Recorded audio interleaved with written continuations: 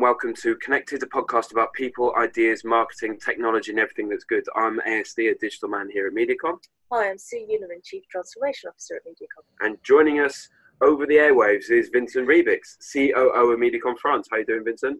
I'm very well, thank you. Hi, Sue. Hi, ASD. Thanks for having me. Hi, mate. Prior to becoming the new COO of MediaCom France, Vincent was the Global Head of Business Development and Marketing for MediaCom Global. So how is the new role? Is it what you expected it to be? It's always different, isn't it? Because until you start a role, all you have is a job spec and a few lines and a few objectives and a few targets. And one of the idioms that I really like is that the map is not the territory. And while you have a broad idea of what you're getting yourself into and what you mean to achieve, what these lines don't give you is the reality of the business, which is, as a service company, we are a people business. And achieving objectives, especially when you get into a management position, is all about identifying people with whom you're going to work to set objectives together and to deliver these together. So whilst I'm working broadly in the areas that are identified, I have now come to learn what the reality of MediaCom France is, and come to get to know a lot of people who I didn't know previously. It's been really exciting though. What people might not know is that I started 11 years ago at MediaCom France, so I'm a MediaCom France veteran and a MediaCom veteran, and it's great to be coming home 11 years later to try and see how I can make the company grow and contribute to the health of the company here. And it's changed a lot in that while you've been away, yeah? It has. I left a 70 people company who was one of our biggest European local offices, and I came back to a thriving 200 people business that is now one of our global hubs. Because obviously between my departure and my return, we first of all lost the VW business. All of you remember that. And VW was had a massive impact in France, because what you might not know is that VW was about 30 to 35% for all our revenue in France. And this has had significant consequences in terms of HR management and having to see people leave the company. And then we won back to back, I think within the span of 4 weeks, PSA Group and then Richemont, both now some of our biggest global clients, and both French clients headquartered in France. So we grew very, very, very fast in the past 2 years, which has been a thrilling ride for the team in place here. And you were one of the architects of this project Fight Back, of course, to which you're referring. How different is the new business role from the COO role?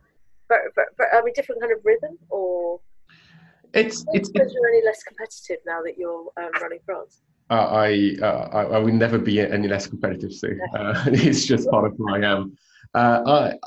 It's a good question, and I think new business and head of new business role and a COO role is very different and also very similar. I think it's very different because and that's one of the reasons why I took the role, is that as a COO, you are dealing with the real world. You're dealing with the solutions that you can provide to clients today, tomorrow. You're not talking about what you could be doing in 6 months or a year later if you were to be appointed. And what you're also dealing with is the commercial reality of the business, what clients are ready to pay for, and what that entails in terms of the services, the products, the people, and the time that we can allocate to their business. Whereas when we are responding to a new business brief, the sky's the limit. Resources are unlimited. And you go as far as your imagination takes you. So that dealing with scarcity is something that you do not have in new business. What's really similar though is that in both cases you're working as part of a team, and you're leading a team, working with a brilliant bunch of people, trying to respond to a challenge, whatever that challenge is. And in new business, it often happens to be a very macro challenge. How do we transform the way that we connect with consumers? How do we establish a leadership position in our category? How do we escape a declining category and branch out into new geographies or new venues? As a CEO, sometimes that brief is narrower and much more around how do we deliver a digital campaign in time. But it all comes down to leading people. And I think what also is very similar is the importance of operations and of attention to detail. Whether you're running a massive multi-market pitch with hundreds of people involved and and tens of deliverables across 6 to 12 months, or whether you're just trying to manage 5 million euros on behalf of a client, you will only succeed if your base operations are in place, if everyone knows what they're doing, when they're doing it, why they're doing it, and how they're working together to achieve these objectives. There's a lot that I've carried over from my new business role, and that's now informing the way that I'm setting the company up as a CEO. That's really interesting. Where do you want to take Medicom France over the next 12 months? I want us to be I'm competitive, so I want us to be the best agency in the market. We're not going to be the biggest, certainly not in 12 months. And I don't think that we have the ambition to be the biggest. There's massive legacy businesses in France. And Havas, Cara are French businesses before they became global. And they are very comfortable at the top, very profitable at the top. And I don't really aim to become the biggest. What I want us to be is I want us to be the agency that delivers the best product in France, that delivers the most effective strategies, that delivers the most impactful work, that grows brands faster, that grows business faster than anyone else in the competition. I think putting effectiveness at the heart of what we do, business effectiveness, not just media effectiveness, is my ambition, and I would like this mantra. There's this way to see things to be not just a strap line, not just a piece of positioning, but to really be at the heart of the way that every individual within Mediacom, no matter whether they're a traffic manager or a strategic planner or an account lead, I want that mantra to be at the heart of the way that they think and the way that they behave, growing business. And surely, if we're the best, then we would become the biggest. We would grow. I think maybe not in 12 months, but I obviously do have big growth ambitions in Mediacom France. So we immediately, this is what's next for you. What's next for you on a kind of broader scope? Do you think? It's one of my favorite phrases from one of my former bosses is that you don't want to try to board the ocean. And I am really focused on just doing a really good job as CEO in Mediacom France. The tasks are endless. I'm a bit of a perfectionist, and I really struggle to see. Really? I've never said that. Yeah, that might have come across. And I think there's a really OCD part of me that really struggles to see something that is not working well and not just try and fix it and latch onto it and make it function the way that it should. So I'm really focused on doing a good job and getting Mediacom France in the place that it should be, delivering more effective work, doing it in a more efficient manner, doing it in a way that also empowers people and individuals to kind of learn, to grow, to bond as a group and as an extended team. And when I've done that, I will look to new tasks, new challenges, whether that is in helping Group M France function better. In France, just like in the UK, we're fortunate enough to have a WPP country manager who has big ambitions in terms of connecting all our offerings and delivering that creative transformation that Mark really introduced a few months ago. So I'd love to help with that. I'm still in very close contact with Nick Lawson and with Steve Allen and with Toby, and contributing at my level to helping improve our business development delivery or other client delivery. But right now and over the next year, I just really want to do Mediacom France justice and make sure that we are the best company that we can possibly be. Fantastic. That's really good, mate. Thank you. Moving on to the regular questions now. So, do you have a favourite lyric or line from a poem or a book? Yeah, I thought long and hard about this one, and I thought about Proust and the Madeleine because of my obviously French chops. But one of my favourite lines actually, and I'm not going to declaim it. I'm a very poor comedian, but it's from the poem Ozymandias from Percy Shelley. And if I had to just pick a single line of it, it's a really short poem, and everyone should read it. But it's my name is Ozymandias, King of Kings. Look on my works, you mighty, and despair. And those of you who have read the poem, I think everyone knows the story. Most people know the story. It's about a traveller in the desert who stumbles upon a pedestal with 2 feet and a statue with only feet in the torso. And on the pedestal it says, "My name is Ozymandias, King of Kings. Look on my works, ye mighty, and despair." And the traveller looks up, and all he can see the barren expanse of sand. I love that poem, and I love that sentence just because just talking about it gives me chills. I think it's incredibly evocative, and I think it represents the power of words. And as a communications company, and as someone who does new business, and as someone who just loves words, I think it's something that we should try and work on more generally, making sure that the words that we use for our clients in the way that in what we deliver are not just rational, but also convey that emotion, that hard to describe tingling feeling that makes them more memorable and more impactful. And then I think beyond the word crafts, I think it's a brilliant reminder that time is fleeting, and that whatever you build will one day be forgotten, and that as a result you should carpe diem. You should just be in the moment, because things will outlast you, but nothing will outlast you forever. And I think I was going to say, Vincent, that it's also about hubris. So it's also about be careful about your claims of greatness, because absolutely there are many other things that are greater than you. And isn't that a great metaphor for today's industry?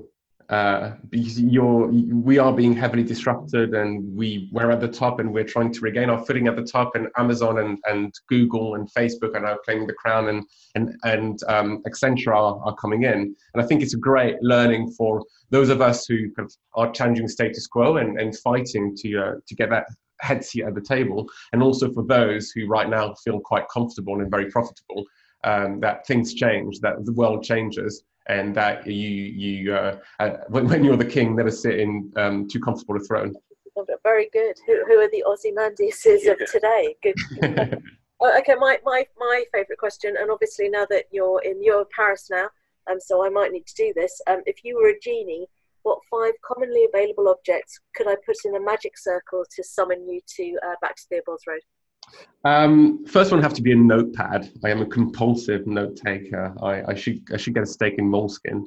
A PS4 controller. You like a nice notebook, so I like a nice notebook. I like nice paper, nice vellum, and a nice pen. I think it just helps ideas flow. Yeah. A PS4 controller, because I am at heart a geek, if not a nerd, and I'm very proud of that. And it's a great client. A good pair of freshly laundered warm woolen socks, because there's no better feeling in the world than putting them on. A Kindle. I read a lot. I love reading. And the last one would actually have to be the number one reason why I moved back to France: a freshly baked croissant. Okay. Yeah, but maybe 10 minutes after it's left the oven, when it's kind of started solidifying a little bit, but not too much. There's a lot to it. And I'm guessing that I'm going to struggle to get hold of one of those in London, from what you're saying. Yeah, it is hard. It's just imitated a lot, but never equaled. Which book have you given away the most, or DVD, or if not none of that, what's your favourite book? I think the book that, I don't know if it's my favourite book, but the book that I keep coming back to and thinking about years and years after I've read it, and I've read it once and I don't think I'll ever read it again because of the endive that it represents. I don't know if you've heard about it. It's called Infinite Jest by American chap called David Foster Wallace, who actually took his own life about, I think, 10 years ago, who was a manic depressive. And the best way to define Infinite Jest, it's like 1,200 page book, And it's a book about education, tennis, and addiction. It's I don't know if you've heard of it or not. I've heard of him. I haven't. I've vaguely heard of him, but you say it made a big difference to you when you read it. Yeah, I'm fascinated by people who are polymaths, who are brilliant in many fields. And David Foster Wallace was a absolute tortured genius, was a brilliant tennis theoretician, was struggling and had studied addiction a lot because he was very much under treatment and antidepressants. And he was also a brilliant philosopher and a brilliant writer. And it's one of the most demanding books I've ever read because it's hugely complex. The narrative is deconstructed, but it's I guess to literature what modern contemporary art is to art history in general. It's eye-opening. I'd recommend everyone who likes slightly painful, who's slightly masochistic in their reading, take some time to read it. I'm going to check it out. I'm dying to ask what's on your Kindle at the moment. I was talking to one of my colleagues yesterday, and I've got this really bad habit of just buying like 15 books and never actually getting to them. So on my Kindle right now is a biography of Napoleon, which how French can I be? That's perfect. So the reason why I hasten to add is not because I'm seeing myself as a dictator, albeit benevolent, is because I was asked about Napoleon at a dinner party about 2 months ago in London, and I could barely enunciate any facts, so I thought I'd read up.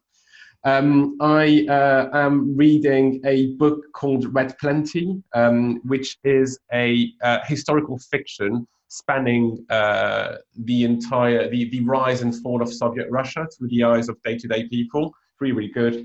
I'm reading a book that Matthew Mee recommended to me called Choice Factory, which is brilliant, concrete, super simple, very compelling way to think about how advertising and comms influence people, and grateful for thought when you're working on a recommendation. And I'm also reading a pulpy Stephen King novel called 11/22/63 about a guy who goes back in time to stop Lee Harvey Oswald from killing Kennedy, making very slow progress. Right. If you could change the industry in one way right now, what would it be? So I'm going to go full on cliche, and I'm going to say media is an investment, not a cost. Media is investment, not a cost. Media is investment, not a cost. Can we please stop thinking about media as something that we can easily cut when our numbers are looking bad, and equate that to and start thinking? Would you shut down a factory for 6 months if you started selling less products? No. Then why would you cut your media? Exact same thing. Very good. Penultimate question. If we were to give you a billboard, where would you put it and what would it say? Slightly political, but you have to be these days. I'd put it smack down in front of the White House and have it say, "Do unto others, I do have them do unto you." Very good. Now, this is the first time we've done it remotely, but we've got, I'm showing you over the camera, these questions, which are 100 questions, a toolkit for a career. I've got 3 here. Could you pick left, right, or middle? And I will pick it out and read it to you, and then I'll ask you to answer it. As the Choice Factory would have forecast, I'm going to go middle. Okay. And the question, I'm going to see if I can share it, is sometimes I find it hard to stop working because I feel what? Passionate. About what? About what I do. I really enjoy communication. I really enjoy media. I think media is an underrated discipline. Hugely commoditized where it shouldn't be. And I really enjoy working at Mediacom. It's been 11 years, and that's not a fluke. That's been fantastic. Thank you so much, Marcel. Have a lovely day in Paris. Yeah, brilliant. Thank you. Thank you. Thank you, guys. Bye. Bye.